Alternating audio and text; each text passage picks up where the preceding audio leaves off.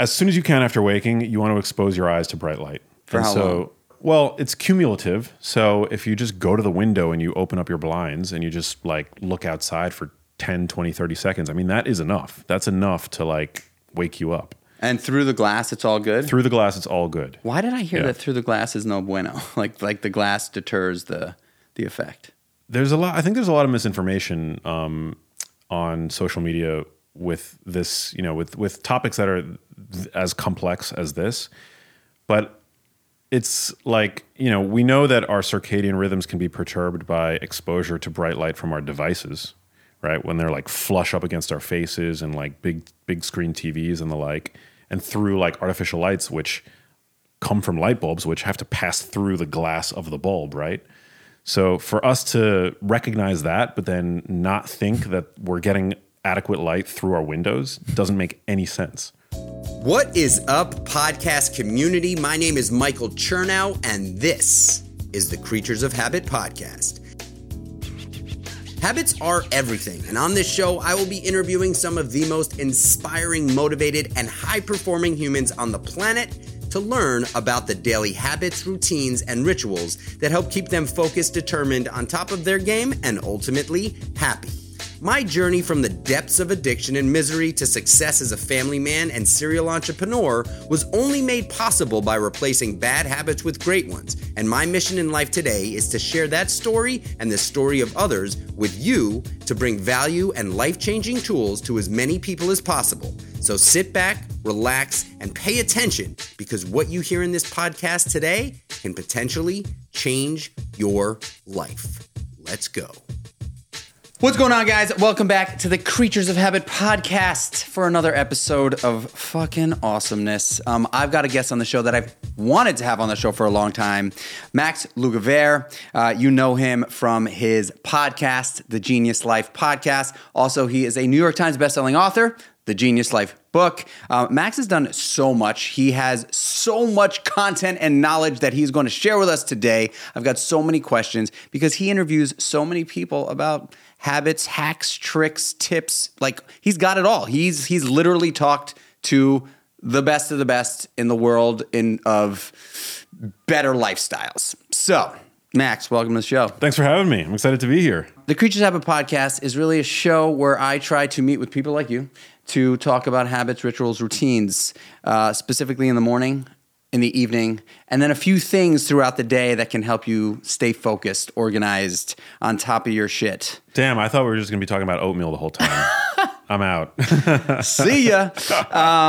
So, I've been a big fan for a long time. We met, I think, in 2019. We were on a panel at Strong, New York together. That's right. You reminded me of that, and then I forgot. But yeah, that was and we have like a photo together too that I've shared on my Instagram. We have a photo. Yeah, numerous times. I love it.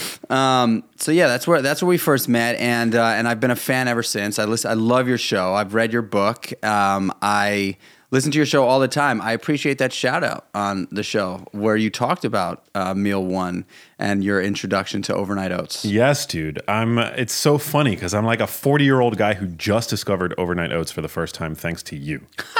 So yeah, I mean it's been a wonderful journey thus far. I was turned on to Meal One by my good friend Brian Rubenstein, who's a rock star in like the CPG better for you product space, and he gave me a few packets to try, and I'd never made or tasted overnight oats. I was like, what's the difference between overnight and like just making them in the microwave, And I'm generally not even a big like oat person, or at least I wasn't at the time.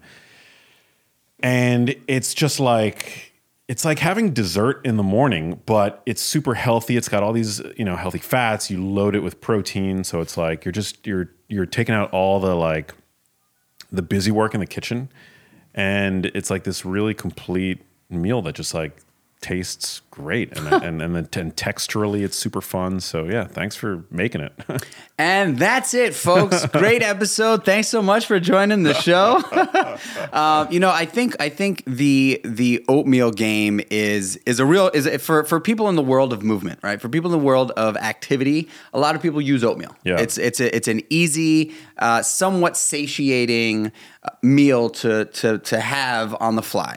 The thing that I found out over the years in my oatmeal journeys, because I've been doing it for a long time, is that oatmeal alone, without a significant amount of protein and fat, is not really going to fill you up for an extended period of time. It's like it's not simple carbohydrates where your body just flies through it. It is more of a complex carbohydrate that does burn a little slower. However, carbohydrates alone in general are not going to be satiating, right? Yeah. They kind of like trigger the hunger thing, and an hour later you want to eat more. So adding, really sort of filling out the macronutrient split with 30 grams of protein, 10 grams of fat, or 7 to 10 grams of fat, depending on the flavor, has really made for like a full, complete, satiating meal that keeps you full for a while. Yeah, well, I mean, we also know that like people who eat protein as their break fast, their fast breaking meal of the day, tend to make healthier choices throughout the rest of the day because it just sets them up for more stable blood sugar. There's like a hormonal aspect to it. I think that probably sets people up for success. So yeah, I mean, like I would never start the day with like just pure carbs, but I'm generally like a morning workout person, and I, for a very long time, have enjoyed fasted workouts. But over the past year, probably, I've been experimenting with more like pre-workout carbs. And I'm generally not like a big grain guy. I don't really like think that they're the devil or anything like that, as they're often made to be, especially like in the paleo sphere. But like oats were just something that weren't really like on my radar. But I started like integrating these like pre-workout carbs, and I noticed that it would give me more energy like in the gym. I actually first started experimenting with them when I took up boxing. So about 2 years ago, I started taking up like private boxing lessons, and I would notice that when fasted, having a strength training workout for me fasted, totally fine. But boxing, I would bonk without like some carbs in my system. Interesting. Yeah, so I started like the oats have been great. So when you use them for a pre-workout meal, how long before training do you take them? Generally like an hour, or like maybe less than that, like a half an hour. Yeah, because my morning routine, generally, I wake up, I have a cup of coffee, I'll wait like, an hour after I wake up to have my first meal. And then generally like after I eat that first meal and I get that out of the way, then I'll head to the gym. So by the time I'm actually like hitting the weights, it's probably like been like a half an hour to 45 minutes. So intermittent fasting is not something that you do? I try to practice like time restricted eating. So I try not to eat anything for the first hour or two of the morning, and then I generally will try not to eat for 2 to 3 hours before bed. I don't think that there's anything like magical per se about it, but I do track the research on like circadian biology. We're diurnal creatures, so I don't think that we're meant to eat super late at night. We have these internal time setters, the primary one being in our brain. We have a little structure in the hypothalamus called the suprachiasmatic nucleus, and it's very sensitive to light. So, getting light first thing in the morning when you wake up, super, super important. So that I do a lot of shit in the morning.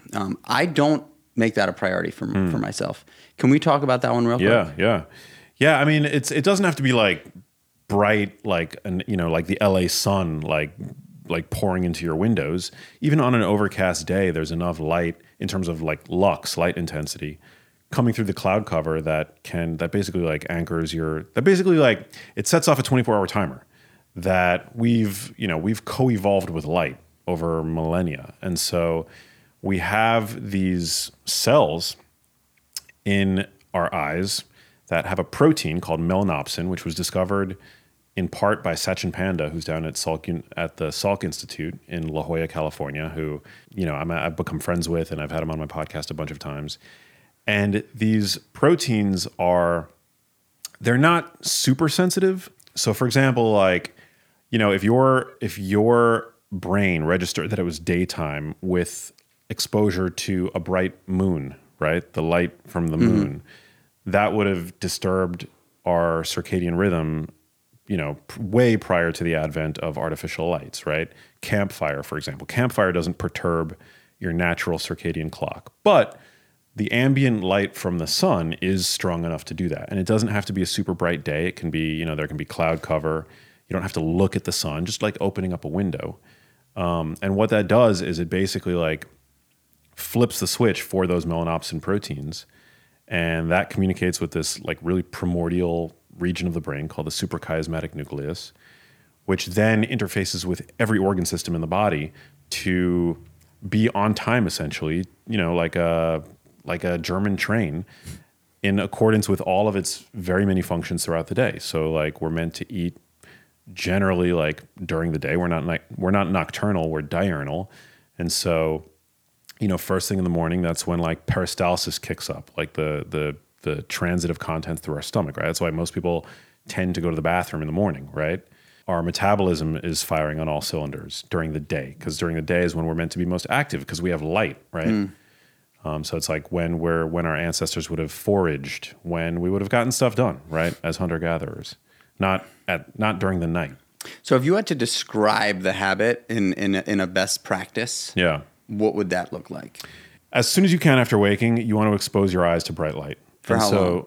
Well, it's cumulative. So if you just go to the window and you open up your blinds and you just like look outside for 10, 20, 30 seconds, I mean, that is enough. That's enough to like wake you up. And through the glass, it's all good? Through the glass, it's all good. Why did I hear that through the glass is no bueno? Like the glass deters the effect. I think there's a lot of misinformation on social media with this, with topics that are as complex as this. But it's like, we know that our circadian rhythms can be perturbed by exposure to bright light from our devices, right? When they're like flush up against our faces and like big screen TVs and the like, and through like artificial lights, which come from light bulbs, which have to pass through the glass of the bulb, right? So for us to recognize that, but then not think that we're getting adequate light through our windows doesn't make any sense from the standpoint of logic, right? So yeah, it's as long as it's like sufficiently bright, that's the primary variable. And then that you're getting like the full spectrum and that there's like that short wavelength blue light coming through as well. And so does that fit into your daily routine? Do you do that pretty much every day to make sure that that's like a priority? Yeah. I mean, I don't have a commute. I work from home. And so when I wake up in the morning, I open up my blinds and it floods my room with light. And I don't have like direct exposure to the sun, but it's just like the ambient light of the day is bright enough to essentially, anchor, so to speak, my circadian rhythm. And then I try to, in the morning, do as many things as I can with exposure to either windows or, like my morning routine. Usually these days I actually walk to a local coffee shop and I get like a iced coffee or something. And so like that, it's all cumulative. So it's like that 30 to 45 second like light exposure immediately upon waking, and then the 5-minute walk to the local coffee shop. Like that's all totally sufficient. And you don't have to go nuts about it, The one caveat I'll add is if you're like in your car driving to work, you want to make sure that you're not wearing sunglasses, and if you can, keep your windows open because, the cover of the roof generally tends to like make it a bit dimmer in the car than it would be like in a room with an open window. But yeah, I try to like, because it also affects your sleep that night. Mm-hmm. So if you want your sleep to be good, we have to recognize that good sleep hygiene actually begins in the morning. And this is all like part of that equation. What up, podcast fam? I am interrupting this episode to quickly remind you that Creatures of Habit is no longer just an instant or overnight high-protein oatmeal company. We are now a full system, wake up to wind down habit company. Start your day with Meal 1, which a lot of you already do. And now, of course, we're a few weeks into the launch of Nightcap, which is a sleep support elixir that is an unbelievably delicious cup of hot chocolate with amazing ingredients that are going to help you relax, fall, and stay asleep. So start your day with Meal 1, finish with Nightcap, start strong, finish strong, stay strong. Back to the show. Morning routine is such a big part of my life. Like I have adopted all the things. I just have. That is certainly not for everyone. I don't think it's like my morning routine is important that everybody takes note of and fucking does. Yeah. I do it because I genuinely appreciate it and love it. Like it's a long process that I do every morning before my family gets up, and I love doing it. I just love doing it. A lot of people, specifically now more so than like, as you know, all these things were happening over the last 3 years: infrared and red light and fucking sauna and cold plunge and journaling and meditating, like all of it. It's a lot. Yeah. It's a lot, right? I think, you know, for a guy like me who is like a structure maniac, I just am. I need to, like, for some reason, I really do just enjoy that stuff. However, I do not think that is necessary. Yeah. I just don't. I really don't. And like, if I don't feel like doing it, I won't. Yeah. You know? But I would say 4 to 7 days a week, I do. Because the truth is that stacking those habits in the morning really do make me feel like impenetrable throughout the day. Can you just walk us through what your morning routine looks like, and if you've either enhanced it or diminished it over the last 3 years? Yeah, I mean, but you bring up a really important point that I feel like there are a lot of people in the health and wellness, fitness, ancestral nutrition space that like to make it seem as though you have to do 1,500 things every day to be healthy, and that's just not true. So you can't. I mean, we always like to say you can't major in the minors. And that's why, like, when it comes to like a really specific like number, like prescription in terms of like how much time you should spend outside with the exact amount of lux that you need to get in through your eyes, like, I think that's just like splitting hairs, you know? I mean, as long as you're like spending some time as soon as you wake up, like around a window, you know, like, I think that's fairly sufficient. And then, you know, exercise, all the things that we always talk about, exercise, like make sure that your sleep is good, eat a healthful diet. I mean, it's like, you can obviously get more granular the more obsessive you want to be about these things. And like, I know like people like me, I'm sure a lot of your listeners are like happy to be obsessive about this stuff because we're passionate about it. But for your average person, I also think it's really important to like talk about the low hanging fruit. Like what? Give us a low hanging fruit. Yeah. I mean, like for me, from a dietary standpoint, I mean, the more I learn, the less inclined I am to want to like even talk about single nutrients, like both from a potential harm standpoint and also from a like benefit standpoint. As long as you're minimizing your consumption of ultra processed foods, like that's the dark zone. And if you can stay away from the darkness, you're good. Yeah. And even within that, you know, there are some ultra processed foods that are not terrible, right? Like whey protein in a way is I wouldn't necessarily call it an ultra processed food, but it's not something that most people are going to be able to make in their kitchens. But generally, like most of the, like, you know, the diet that your average person today is consuming is by and large shelf stable, packaged, ultra processed foods that are nutrient depleted, you know, minimally satiating, highly calorie dense. And so if you can minimize your consumption of those and like shop around the perimeter of the supermarket and base your diet around whole foods, I don't care if you lean more plant-based, I don't care if you lean more carnivore, low carb, high carb, like, I mean, the diet wars on social media are just exhausting. And like, there's a certain point where, you know, even I get like just like burnt out from it, you know? And I think like most people just like minimize the ultra processed foods. And there's legit like wars going on right now. There are people that are out there truly trying to sabotage those who eat meat. Yeah. Specifically. I try not to engage. I mean, I see the missiles flying overhead, like from my vantage point, but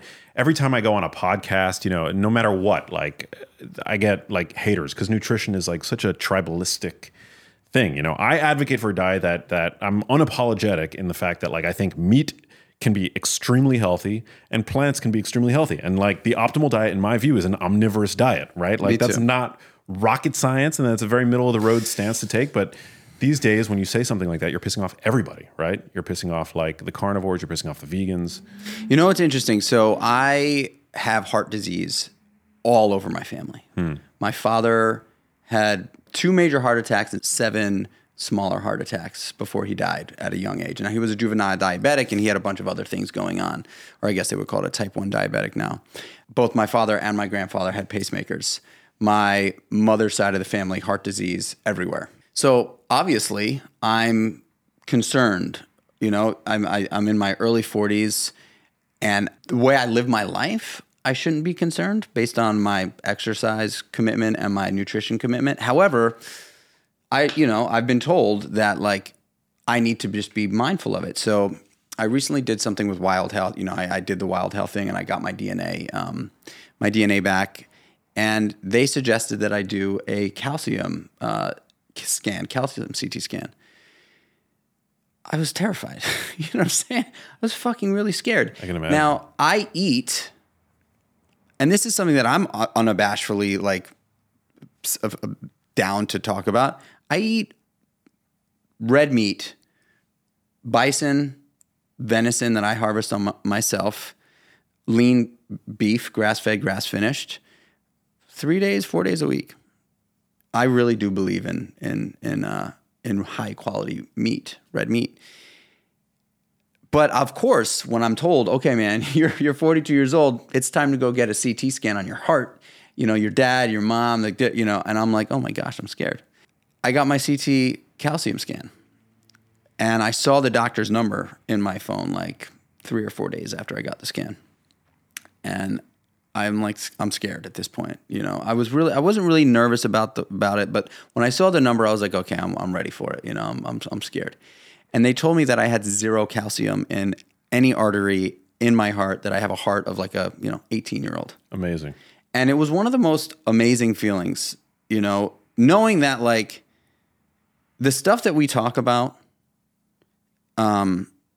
often in the world of health and wellness it really works, because by normal standards, I should have calcium and stuff in my heart based on the genetics in my family. But I take really good care of myself, and I've been able to break the chain. I love that. And like, so this, I'm not saying for everyone, but the things that we hear about like meat and cholesterol and, like for years and years and years, I could just say that from my experience, my personal experience, I'm not a doctor. I'm not talking about anybody else's experience, but I'm telling you from my personal experience, I eat red meat 3 to 4 days a week, great quality red meat. I exercise a lot. I eat predominantly vegetables and complex carbohydrates, and I don't overthink it. I just don't, man. So like if there was like 5 things that you consistently eat in your diet, like what are they? Or in your like if you were to open up Max Lugavere's fridge, what would be in there regularly? Yeah, I mean, I'm a huge fan of red meat. I mean, I eat like lean red meat. Like I think it's interesting, like the dogma for the past few decades where it's been fat is bad, fat makes you fat, saturated fat is clogging your arteries. Like it's led to the pendulum swinging in the other direction, where for, a good couple of years, like high fat was in, where it's like, let's just eat all the fatty cuts of meat and like put butter on everything. Did you do that? I think I probably did for a little bit. There was probably a window where I was like a little bit more cavalier with like my fat consumption. And to be transparent, like I think we need fat, like fat is good. But I do think that it's like evolutionarily inconsistent to eat excess fatty meat, right? Like wild game, like you talked about bison, you talked about venison. Wild game is like very lean, right? Like a cow is a man-made creation, and a grain-fed cow, after it's come through the factory farm system, it's like it's fattier than like the vast majority of meat any of our ancestors would have consumed at any given time. And so, yeah, I'm of the opinion that red meat is a health food, but like I don't think it should be excessively fatty. So like I buy grass-fed ground beef all the time from the supermarket, and I buy 90 to 93% lean, and that's more than enough fat, like in that package, and I'm happy with it. It tastes great. I'm prioritizing protein. It's super satiating. I know that I'm getting all of the many micronutrients that are found in beef, and I'm benefiting from that. So I'm a huge fan of red meat. And of course, I eat like ribeyes, like on occasion. I love a good ribeye, right?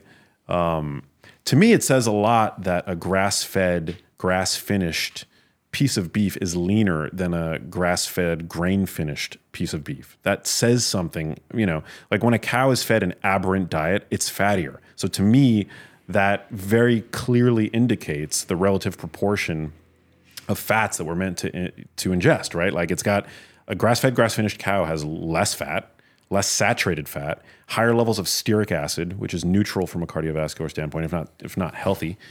And so I'm a huge fan of grass-fed, grass-finished red meat. And then also I think it's important to point out that like, if you can't access grass-fed, grass-finished red meat, just get like leaner beef. Like, I don't like to support the factory farm system because it's horrible in so many ways, but like it's still a very nutrient dense food, especially in the context of the standard American diet where your average person is consuming 60% by calories ultra processed foods. So what's your take on chicken?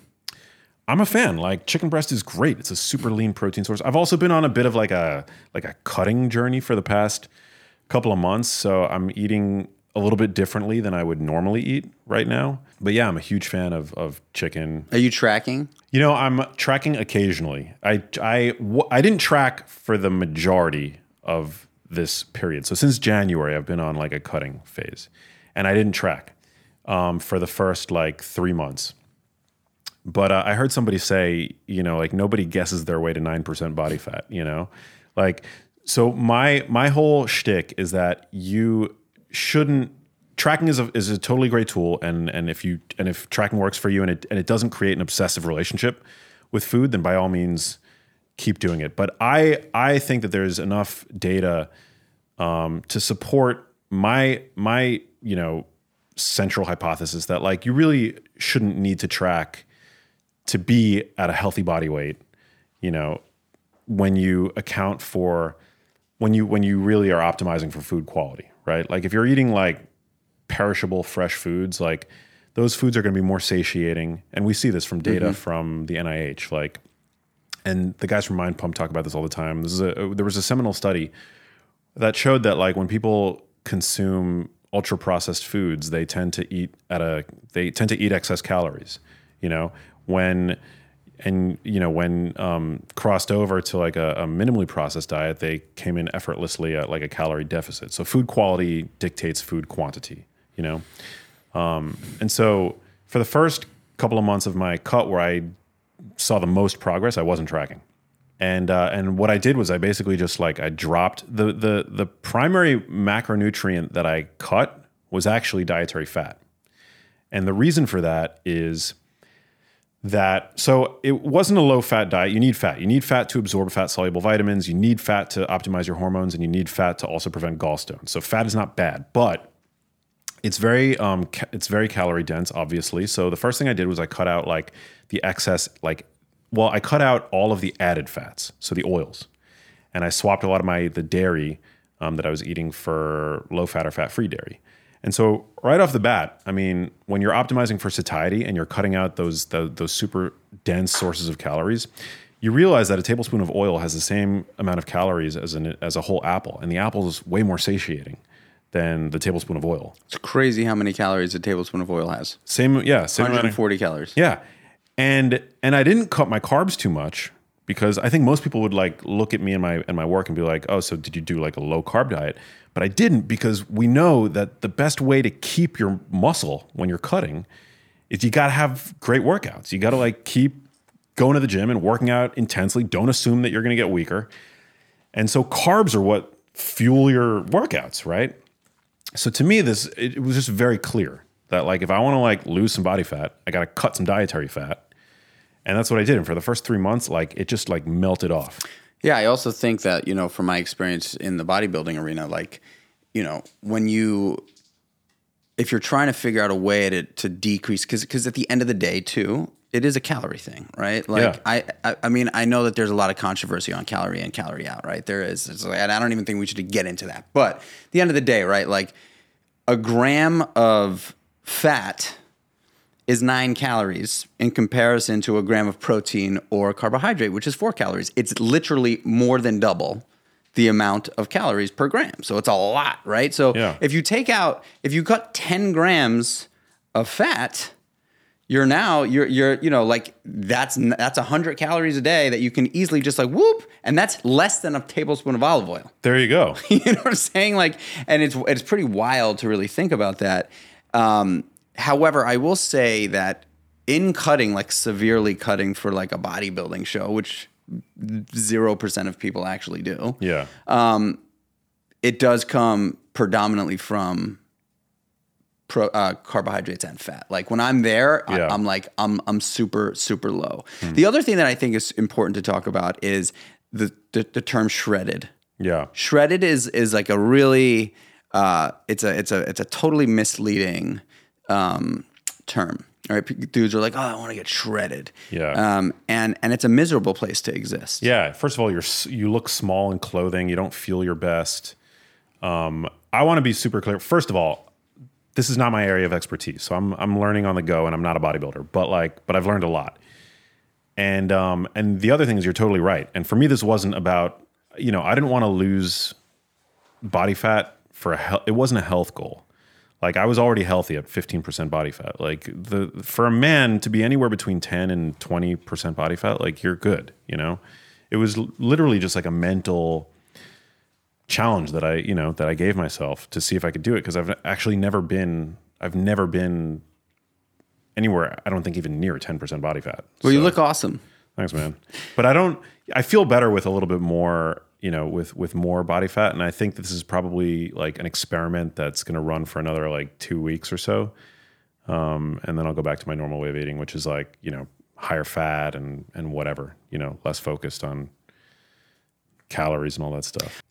I think tracking macros, you mentioned earlier, tracking, if you become obsessed, if you're an obsessive person, it's not a good thing, right? No. I agree.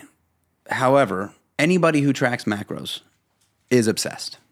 Right. So like there's a difference between setting a goal, like having a real goal, and being like, okay, well, in order to hit this goal, I need to know what I'm putting in the tank. Yeah. Like I need to know what I'm putting in the tank. And it's so interesting for me to go from bodybuilding, which for me was awesome and fun, but I was totally obsessed, like 100% I was obsessed, to now go from bodybuilding, which is like eating for aesthetic, to CrossFit, which I'm doing now, and hopefully starting a new career in that fun sport that I love, eating for performance, which is like, could not be more different. Yeah.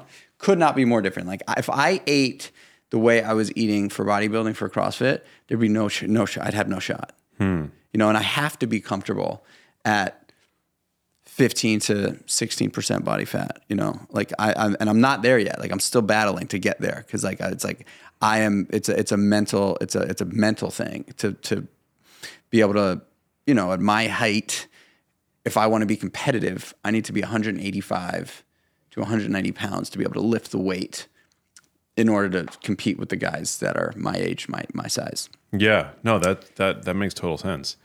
I mean, my background is really nutrition for longevity, and I'm a big food quality person, and I never track, and tracking is like not part of like my DNA, I feel like. And so like I've been able to like lift and maintain like a lean, I mean, you're still lean at 15%, like, and 16% to like, like I've with just focusing on really satiating high quality foods. I've always prioritized protein, and I've never tracked protein, but I have always in my head kept a running estimate of how much protein I've eaten over the course of the day. Like that's just generally like, and it's to be honest, it's not even a number. It's like, am I prioritizing protein at every meal, and I snack on protein, and like, I generally I focus on protein. Right. So it's just been like a really interesting, like flip of the switch for me, like to kind of like toggle my nutrition in a different way, and then I think like, after I do this for myself, just to like have, so that I could speak to it, and so that in my back pocket, I know that I'll always have this skill. I'm going to go back to my like normal way of eating where I don't track anything, You know what I think is kind of fun to mention for anyone listening? If you've never tracked before. Yeah. I don't think tracking is a sustainable way to live. Well, actually, I should reframe that. It's not a sustainable way to live your life comfortably. It's not a comfortable way to live, fucking weighing out every single thing you eat. It's just not, right? It's like it's really annoying for everybody that's around you. It becomes obsessive, and honestly develops like disorders. However, I will say that tracking for a month, like challenging yourself to say, you know what, I'm going to try this for a month, tracking for a month, and then at the end of that month, you stop. The cool thing about it is you learn so much. Like, we all think we know how much we're eating, right? And then when actually the rubber meets the road and you're like, all right, I'm going to just continue doing what I'm doing, except I'm going to track it now. Yeah. Like, you learn a lot. The cool thing about doing that as well is that, like, you can also, like, now I don't track anymore. I hope to never track again. Not that I have anything against it. It's just I did it for so long and it was like, it became a problem for me. You know, like, breaking away from it was almost harder than breaking into it. Interesting. You know?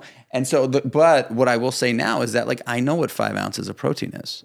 I know exactly what 6 ounces of broccoli, asparagus, and zucchini looks like. Yeah, you got to get really granular when you're like an actual bodybuilder. Yeah, but like the cool thing is if you challenge yourself to do it for a month, it actually will teach you a lot, and it's a month of a self-educational experiment. Yes, that is really cool. And so, you know, like, sitting down to eat a 12-ounce piece of steak is like totally unnecessary, right? On a regular basis, and most restaurants will like, the steak is like 10 to 12 ounces. Oh man.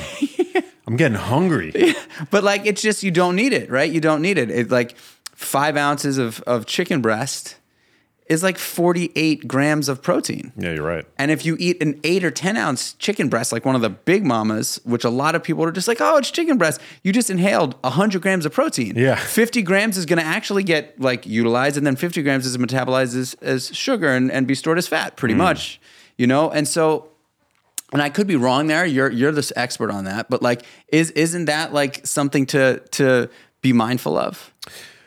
Well, I think ultimately, as long as there's no benefit to consuming more than, say, 1 gram of protein per pound of body weight. So I mean, if you're consuming, if you like me, you know, started at 190 pounds and are consuming 300 grams of protein every day, there's no point in doing that. You should probably be getting more carbs to fuel your workouts, and more, you know, like, where are your carbs and fats coming from, you know?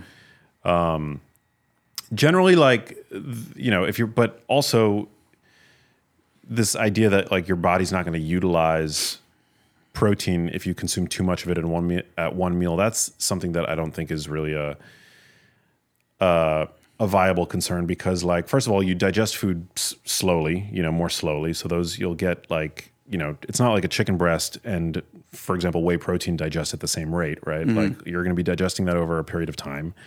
You know, gluconeogenesis is like a demand-driven process. So if you're eating carbs, like, I wouldn't be too concerned about the liver, like, creating carbohydrate or creating sugar rather from that protein.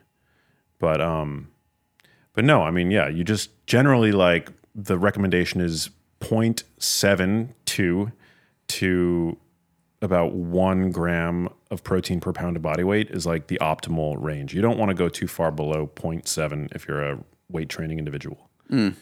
It's more accurate to speak in terms of kilograms, even though we don't use kilograms as much in the United States. It's 1.6 to 2.2 grams per kilogram of body weight is the general, like, what you see in the literature, you know, as the range for, like, optimal protein intake.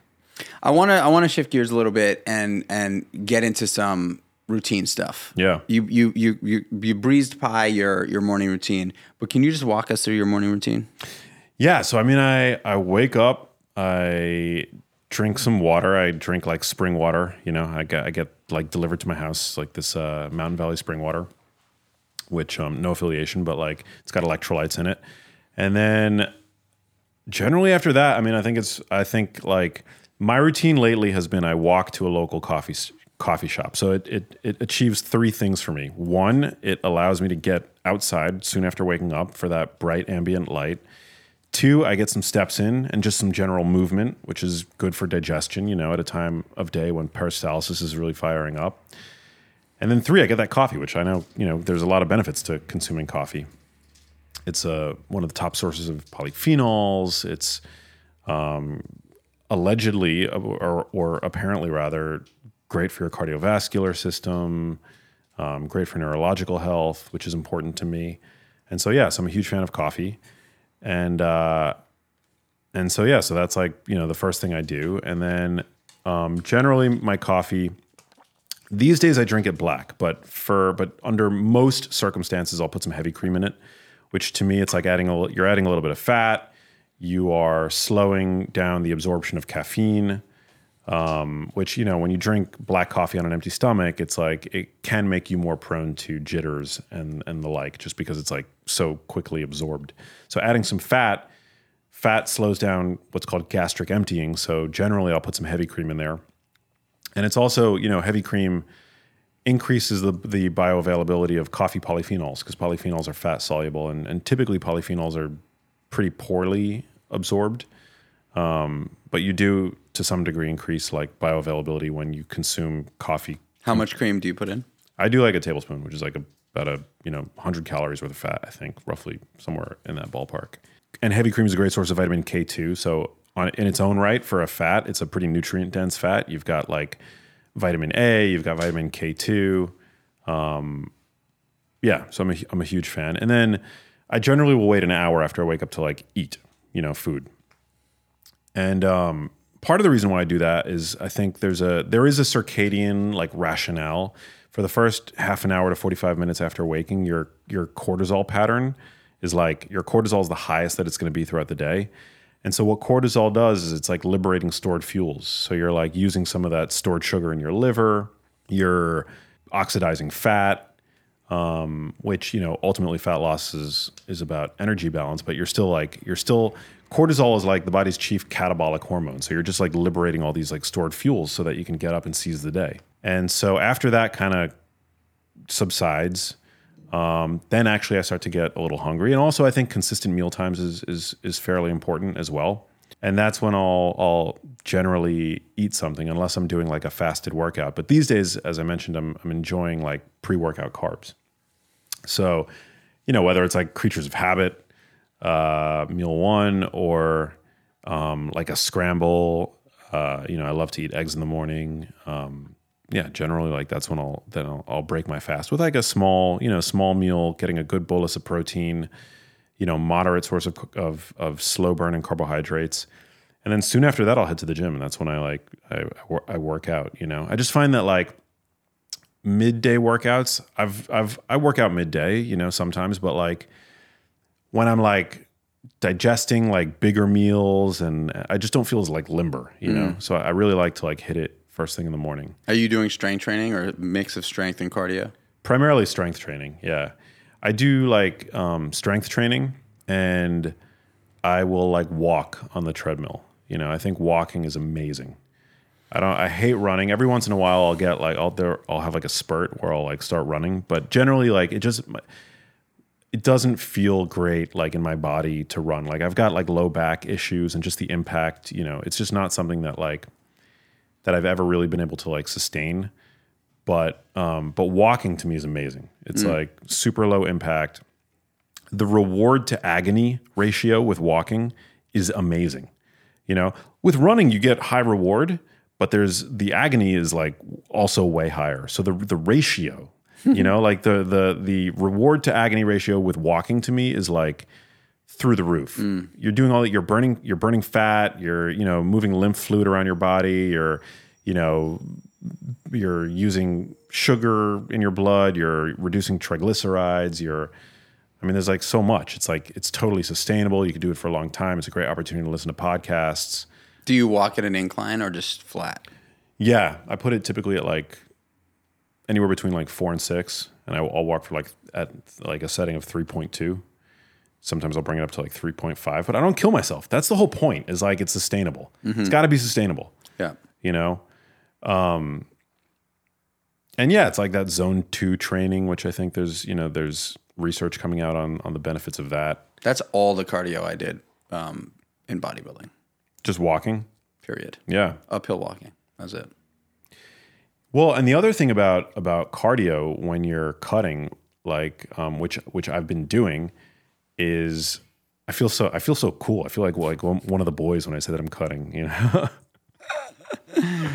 But no, I'm gonna, I definitely like I want to like put on some mass like after I get done with this phase. But the thing about you really want to like train intensely. And if you're doing like hardcore cardio, you're just depleting your energy, like, which is in limited supply anyway, like during a cutting phase. Much better off putting that towards strength training and then just freaking walking, like it's so easy. And like, it's so funny. Yesterday or 2 days ago, I posted about, someone had asked me, about cardio before or after training. And I just very, very definitively said, I would never do cardio before training. Like it doesn't make, if strength training or resistance training is part of your, like if that is what you're doing, cardio is only going to like potentially support some fat loss and movement, right? Like general movement. Yeah. But if you are doing strength training, that should be you should be putting every ounce of energy towards that, because that is just consistently proven to be one of the greatest things that we can do as we get older, right? Strength training for muscle development, bone density, all those things, right? Yep. It's sustainable if you don't like absolutely kill yourself every single time you do it. Like it's something that you can do for a very long time. Yeah. And so, and the amount of shit I got from people being like, "Oh, it's totally personal," and the truth is that like if you were to go into the gym and have a leg day, but start your leg day with a 30-minute Stairmaster, it would just completely detract minimum 25 to 30% from the energies you could be putting towards your leg day. 100%. I mean, I get like a 5-minute warm up, maybe, but like, yeah, to kill yourself on cardio and then to fool yourself into thinking you're going to be able to go and put as much into your weight training as you would without the cardio, I think that's probably delusional, like that doesn't make a lot of sense to me. But yeah, resistance training is amazing. There was a new meta-analysis that came out that found that resistance training is very effective for also reducing hypertension, which is like high blood pressure, which, most of the time we think about aerobic, like cardio, right? For that purpose. But they found that moderate to vigorous weight training twice a week for people with hypertension, it's like medicine, can help bring your blood pressure down. I mean, we know that like it goes up when you work out. Same with inflammation, right? Like it goes up, but then ultimately like it brings your baseline down. And so yeah, I mean, resistance training to me is like, it's crucially important. There's so few things available to human beings that can benefit both mental and physical in such a significant way. Yeah. Doing one thing and have equal outcome ramifications for both your mental and physical health. It's like it's so hard to find some things that that can actually generate that kind of outcome. Yeah, that do so, because that's the amazing thing about exercise is like it works all of these different pathways. Like every single pathway that there is, like in the body, like it strengthens all of them. It's like the tide that lifts all the boats. Compare that to like a drug, like a monotherapy molecule that you might get from your pharmacy that like works on one pathway that we've identified, exercise strengthens the entirety of the system. That's why it's so good for you. It's like medicine. Well, I think, when you really sort of peel back the onion, we were designed to exercise, period. Right. Yeah. Like for 100,000 years, anything that we wanted in life had to be done manually. If, however long we've been standing on 2 feet, like only in the last, 150 years has things been handed to us on a platter. Everything else was sort of like you had to work for it. You had to move for it. You wanted food, you had to garden for it. You had to harvest it. You wanted to communicate with somebody that lived, like a mile away. Like the only way to get there was the only way to do it was to walk, or run. All these things. So like prime, like our primal instinct is to move, and I also believe that is why movement is so rewarding. Because inherently that is like accomplishment for so many thousands of years for us, right? Like you spent a day building something or hunting or harvesting or whatever it was. That was like that's the win. Like, it's not the fancy car, it's not the house, it's not like the accolade, it's like, no. Like, I movement was money. Yeah. And it's like a major, like, when you have that relationship with fitness, when it's your lifestyle, it's a major like anchor point in your life that benefits all of, like, every other area in your life benefits when you have that as like the foundation, you know? I mean, some people might say also having like a spiritual foundation, like all that stuff is great. But like for me, it's really been like exercise. Like, you know, the fact that like I'm just so, it's always been there for me whenever I've had periods of self-doubt, or when I've had anxiety about life or work, or when I've been depressed. I've always had that. And I feel very lucky. I feel very like blessed in a way. I'm not a religious person, but that I've been able to I was able to identify the benefits that I received from exercise so early on, and that it's been such a mainstay in my life for so many years.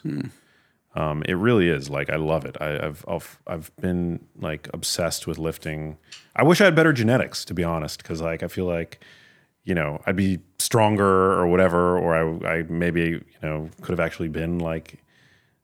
It's probably a good thing that I didn't make it a profession, but no, I've just always like loved it, you know, and yeah, and it benefits. It has like this spillover effect where, you know, it lifts my confidence in every other area of life.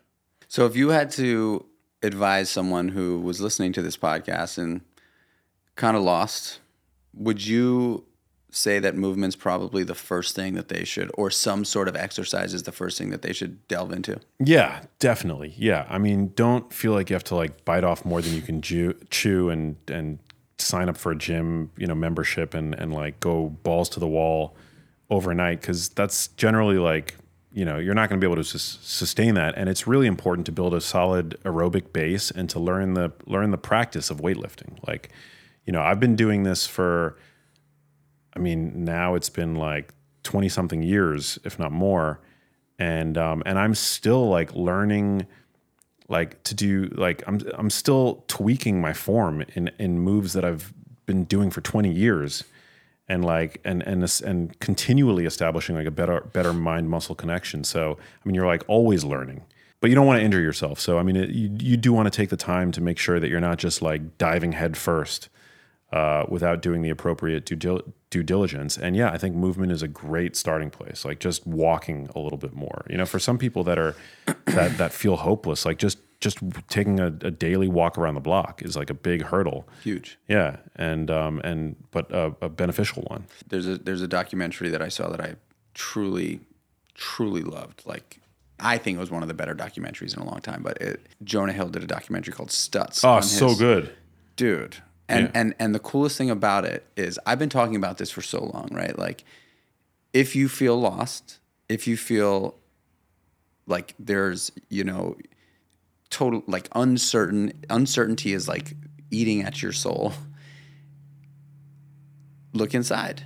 In terms of like, go back to the basics, like start moving, because you can find enormous gratitude and you can find absolute wins completely in your control by just incorporating movement like on a regular basis into your life. It saved my life, movement, 100%. When I got sober, I was introduced to fitness, or reintroduced to fitness. You know, I was an athlete as a kid, but like when I got sober, these two guys really took me under their wing. They walked me over to a Muay Thai kickboxing gym, and they were like, "This is what you're going to do now." And it saved my life. Wow. Like full blown. And so I'm so passionate about, you know, nutrition obviously is super important in longevity and health and performance. And, you know, if you have goals aesthetically, lose weight, whatever. But I will say that, like, I think a life without movement, if you are listening to this podcast and you are not exercising in some way, like you said, it could be a fucking walk around the block. It could be a mile run. It could be, you know, sitting on a stationary bike. Like, any kind of movement is going to activate confidence in some way, shape, or form. definitely. And confidence is ultimately going to equate to happiness. Yeah.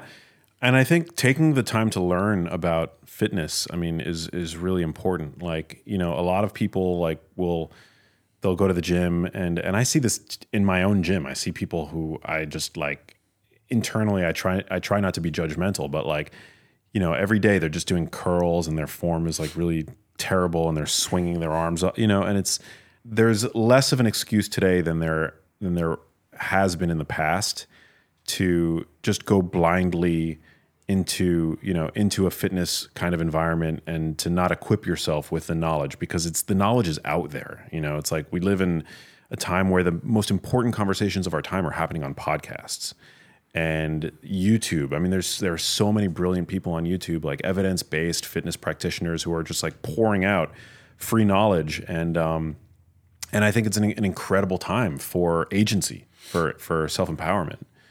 And that's, you know, what I've obviously dedicated my life to. I wouldn't consider myself like one of a fitness educator necessarily, but yeah, I mean, like there's no time like the present to arm yourself with knowledge and then to act on that knowledge.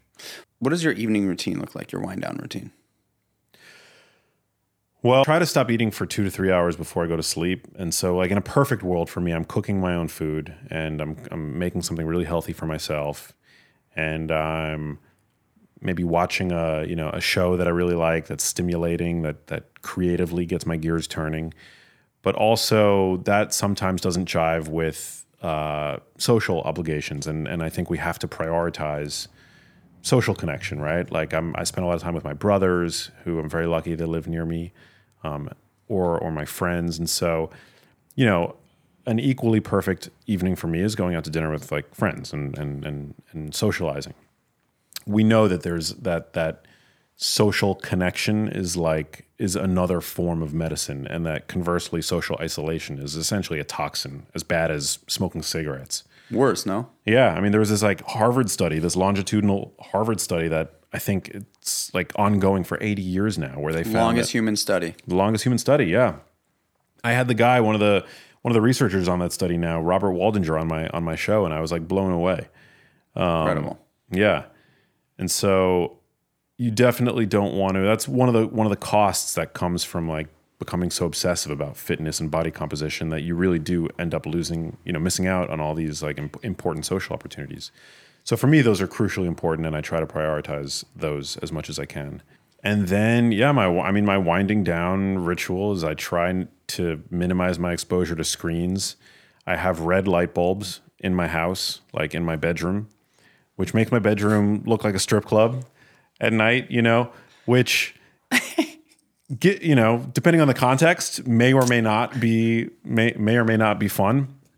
But that's not why I have red light bulbs in my bedroom. I have them because they don't perturb my brain's natural circadian inclination to wind down and start secreting that nightly melatonin surge. And I try to minimize my exposure to overhead lights, so I keep my house really dark at night. If I'm feeling really nerdy, I'll put on some like blue blocking glasses while I watch TV or something, which I don't always do, but the red lens glasses. Yeah. Just to kind of reduce some of the, like I have a massive TV. I'm a film buff too. Like I'm a cinemaphile. So when I want to watch a movie, like I'm not wearing those glasses. And generally, like I have a home theater system, like a huge TV, and so that's a lot of light, you know. So if I'm not watching something that I absolutely love, I'll put on the blue blockers, and yeah, so that helps me like get sleepy. I try to keep my bedroom really cool and dark. I don't have blackout shades, and my bedroom actually doesn't often get as cool as I would like it to be, because I don't have like an AC unit for my bedroom, so it's not ideal, but you know, we can't let perfect be the enemy of the good. And so, but you know, I try to keep my bedroom cool. I try not to like spend any time that I don't have to. I don't work from bed. You know, I try to practice good sleep hygiene. And I have one of these like mattress cooling things that I set to be relatively cold, so that, because, you know, we know that like one of the things that your body does to wind down is it drops, you know, temperature. And then that's pretty much it. Then I go to bed and Sleep mask? I don't have a sleep, or I have one, but I don't use it. But I don't need to because I sleep with I'm kind of a weird sleeper. I put because I have low back issues, I create like a sleep fort for myself. So I know I sound like I'm 12. No, this is you didn't say this. This is important. Let's hear it. Yeah. So I sleep I've got 2 king size pillows. So they're long pillows that flank me on both sides. And I kind of like tuck them under my hips because I sleep on my stomach. So it helps to elevate my hips, which makes my low back feel good. And then I sleep, obviously I have like my head on a pillow, and then I sleep with another pillow on top of my head. Do you have a pillow that you love?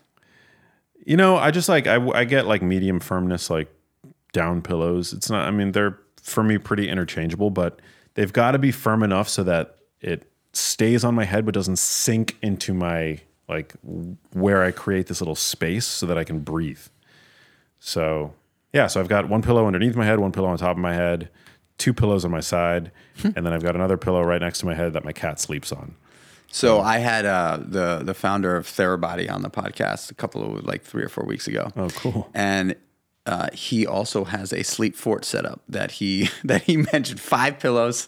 He sets his pillows up before he gets into his bed, and you're the second person to say the sleep fort. Really? Oh yeah.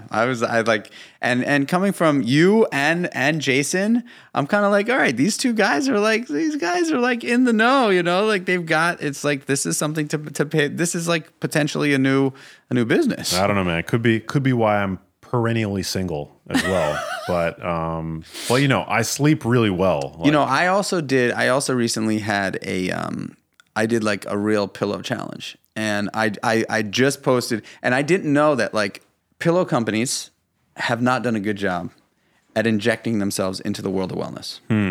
There's not a single pillow company that has been this is the pillow, because pillow is so important to me for sleep. And so I really wanted to know what was the best pillow. So I just posted randomly, hey, anybody got any pillow recommendations? I'm going to buy some new pillows. I'm trying to find some new pillows. And I'm telling you, the amount of activity that I got on that story post was unbelievable. Wow. And 5 pillow companies sent me pillows to try. Amazing. And I tried them all. And they were all good. What did you find out? Well, I found out that I thought I was a side sleeper until I started paying attention to my sleeping. And I found out that I am a stomach sleeper, that I move around a lot in my sleep, but I traditionally will start on my stomach and end on my stomach. And then sometimes I'll find myself on my back or on my side. But I think the majority of the time I'm sleeping, I'm on my stomach. And I loved a pillow company called Pillow Cube sent me a pillow that is specifically for side sleepers. So if you are a side sleeper, I highly recommend that pillow because it's a really cool idea, and what they're doing really works. And a really amazing pro athlete that I'm friendly with, Kelsey Keel. She's a CrossFit athlete. She also highly recommended Pillow Cube, and they also make this square pillow that I love, that I do use pretty regularly, that you put between your knees. And so it actually, for my lower back, it really does make a difference because I have a very bad lower back as well. In terms of general pillow, what I found was there were 2 pillow companies that I loved, Coop Home Pillows and Pluto Pillows. Both of them were very, very good. I prefer the Coop because they actually send you extra stuffing with your pillow. And they have a guide to tell you exactly, if you're a side sleeper, back sleeper, or whatever, they tell you exactly how much to take in and put out. Wow. So the pillow game is a real thing, and I love the fact that I'm gonna try the pillow fort. I'm gonna try the pillow fort. Well, because you're also a stomach sleeper like me, and for me, it really helps my low back to prop my hips up a little bit. So I kind of push them both to be under my, I don't know what these bones are called, but my hip bones. Yeah. And just to prop myself up a little bit there. And I sleep like a baby. I sleep great. I just want to ask you a few last questions about habits. Cold exposure, is that something that you think is a flash in the pan fad, or do you like it? I enjoy it. It's so funny because these fads, it's like wildfire on the internet, where I feel like cliche now talking about it, but I've been doing this for years.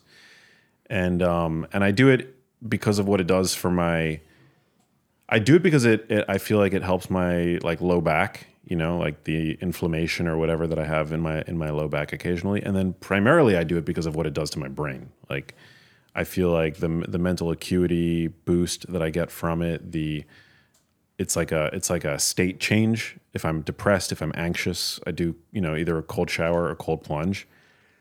And it just makes my brain feel like I'm like hitting the reset button. Infrared sauna I really like, but I prefer hot Finnish sauna, traditional sauna. I think I'm like Scandinavian in a past life because I just love like really hot sauna. And scientifically, is there like, do you think that there's a significant difference between that super, super duper hot sauna that gets up to 210 degrees like a barrel sauna or infrared? I think that there's probably overlapping benefits, and then there are probably benefits that are distinct to both modalities, but observationally the research, like a lot of the research on saunas and health outcomes comes out of the University of Eastern Finland. And in Finland, where they do this research, they only use one kind of sauna. They use traditional hot sauna. And so we can't extrapolate from those studies the benefits that one might incur from regularly doing an infrared sauna. I think there probably are some conserved benefits, like you're sweating, you're elevating your heart rate in an infrared sauna.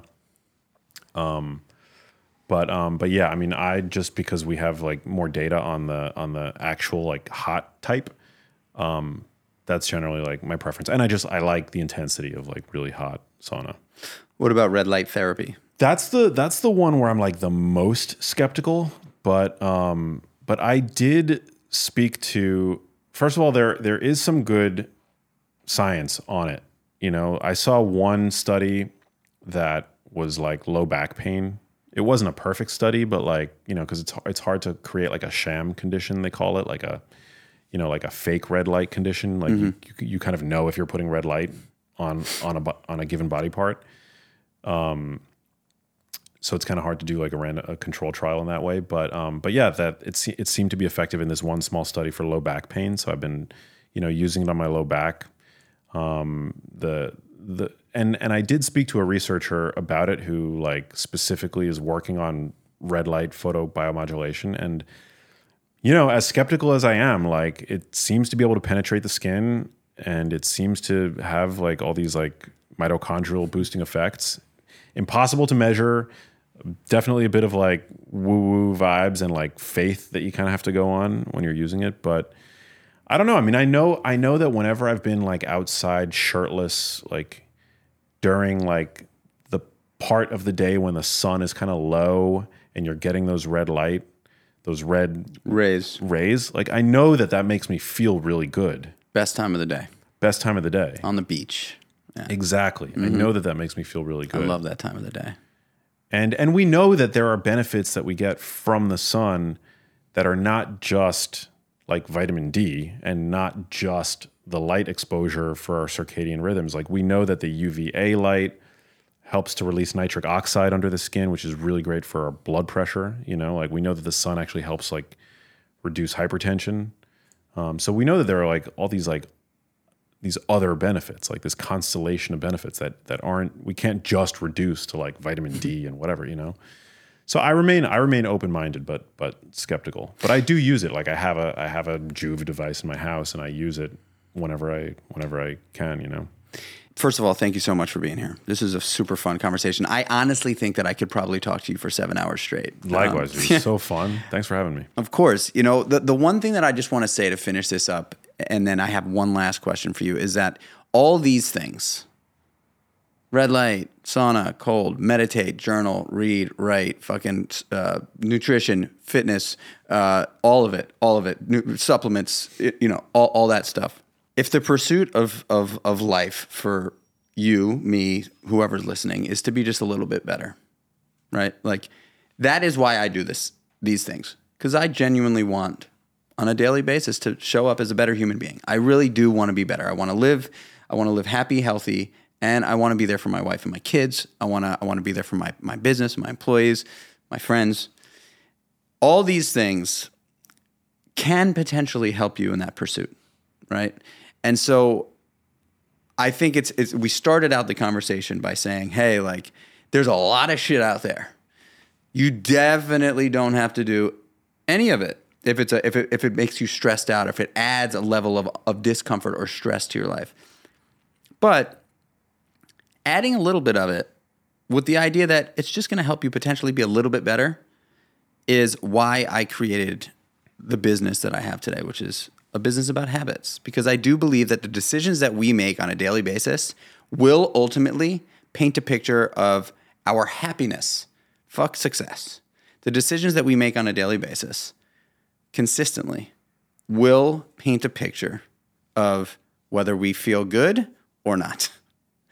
And typically those decisions start in the beginning of the day. And you take a little, whoever's listening or the listener, you take a little tidbits of these tiny little things and try to implement them into your life. Try them, right? Like, if they work, great. If they don't, great. You know, I do believe that we are posed with questions and decisions all day, every single day. It is the existence of life, right? Nonstop. We say yes or no. And so having these conversations, I think, really is valuable for people. Couldn't agree more.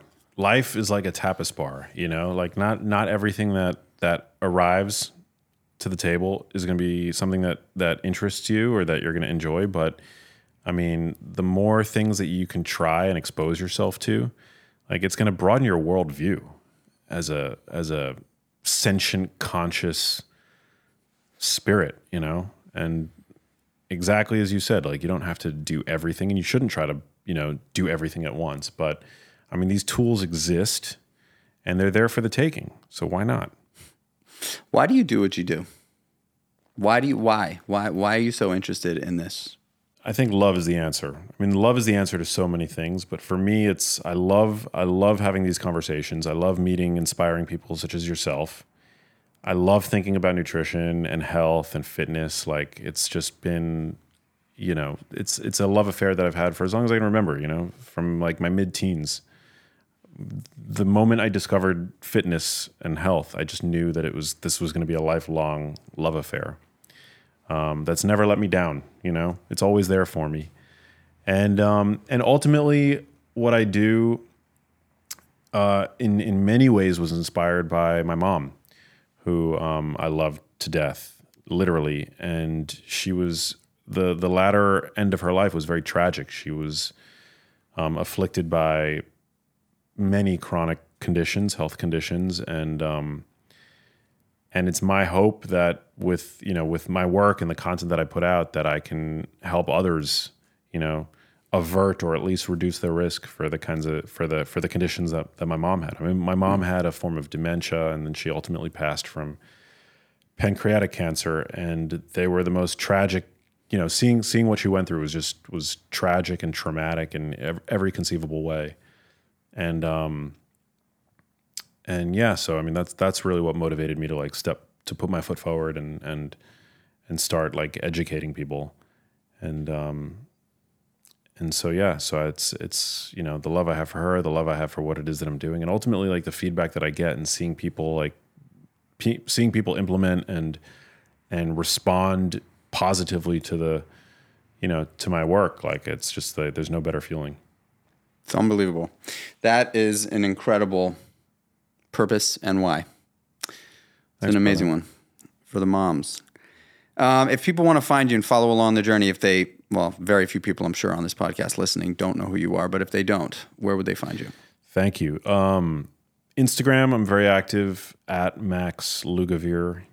And then I've got 3 books. My first book was called Genius Foods, and it's a deep dive into nutrition as it pertains to brain health. You know, brain health, mental health. It really is like a nutritional care manual for the brain. And then my most recent book came out. It was called Genius Kitchen, cookbook / wellness guide. So I've got books out, and then my podcast is called The Genius Life, and it's wherever you get your podcasts. Awesome. Thank you so much for being here, man. I really, really appreciate it. Dude, thanks for having me. Let's get this oatmeal going. And there you have it, folks. I hope we delivered some valuable content for you to implement into your life on a daily basis. Please remember that our habits have the power to make us or break us. Replacing bad habits with great ones is the answer to living a life of happiness, optimism, and high performance. We are capable of achieving anything. We all have what it takes to give it all we've got. Commit to one great habit each day and truly commit, and watch how everything in your life starts evolving from good to great. If you enjoyed this podcast, please follow us wherever you listen to your podcast. Give us a 5-star rating and a nice review. That will help us grow this podcast, bring on more amazing guests, and continue to deliver invaluable content on a weekly basis. Lastly, please share this podcast with any friends or family that you think might appreciate it. And always remember, want plus do equals have. Until the next one, fam. Peace.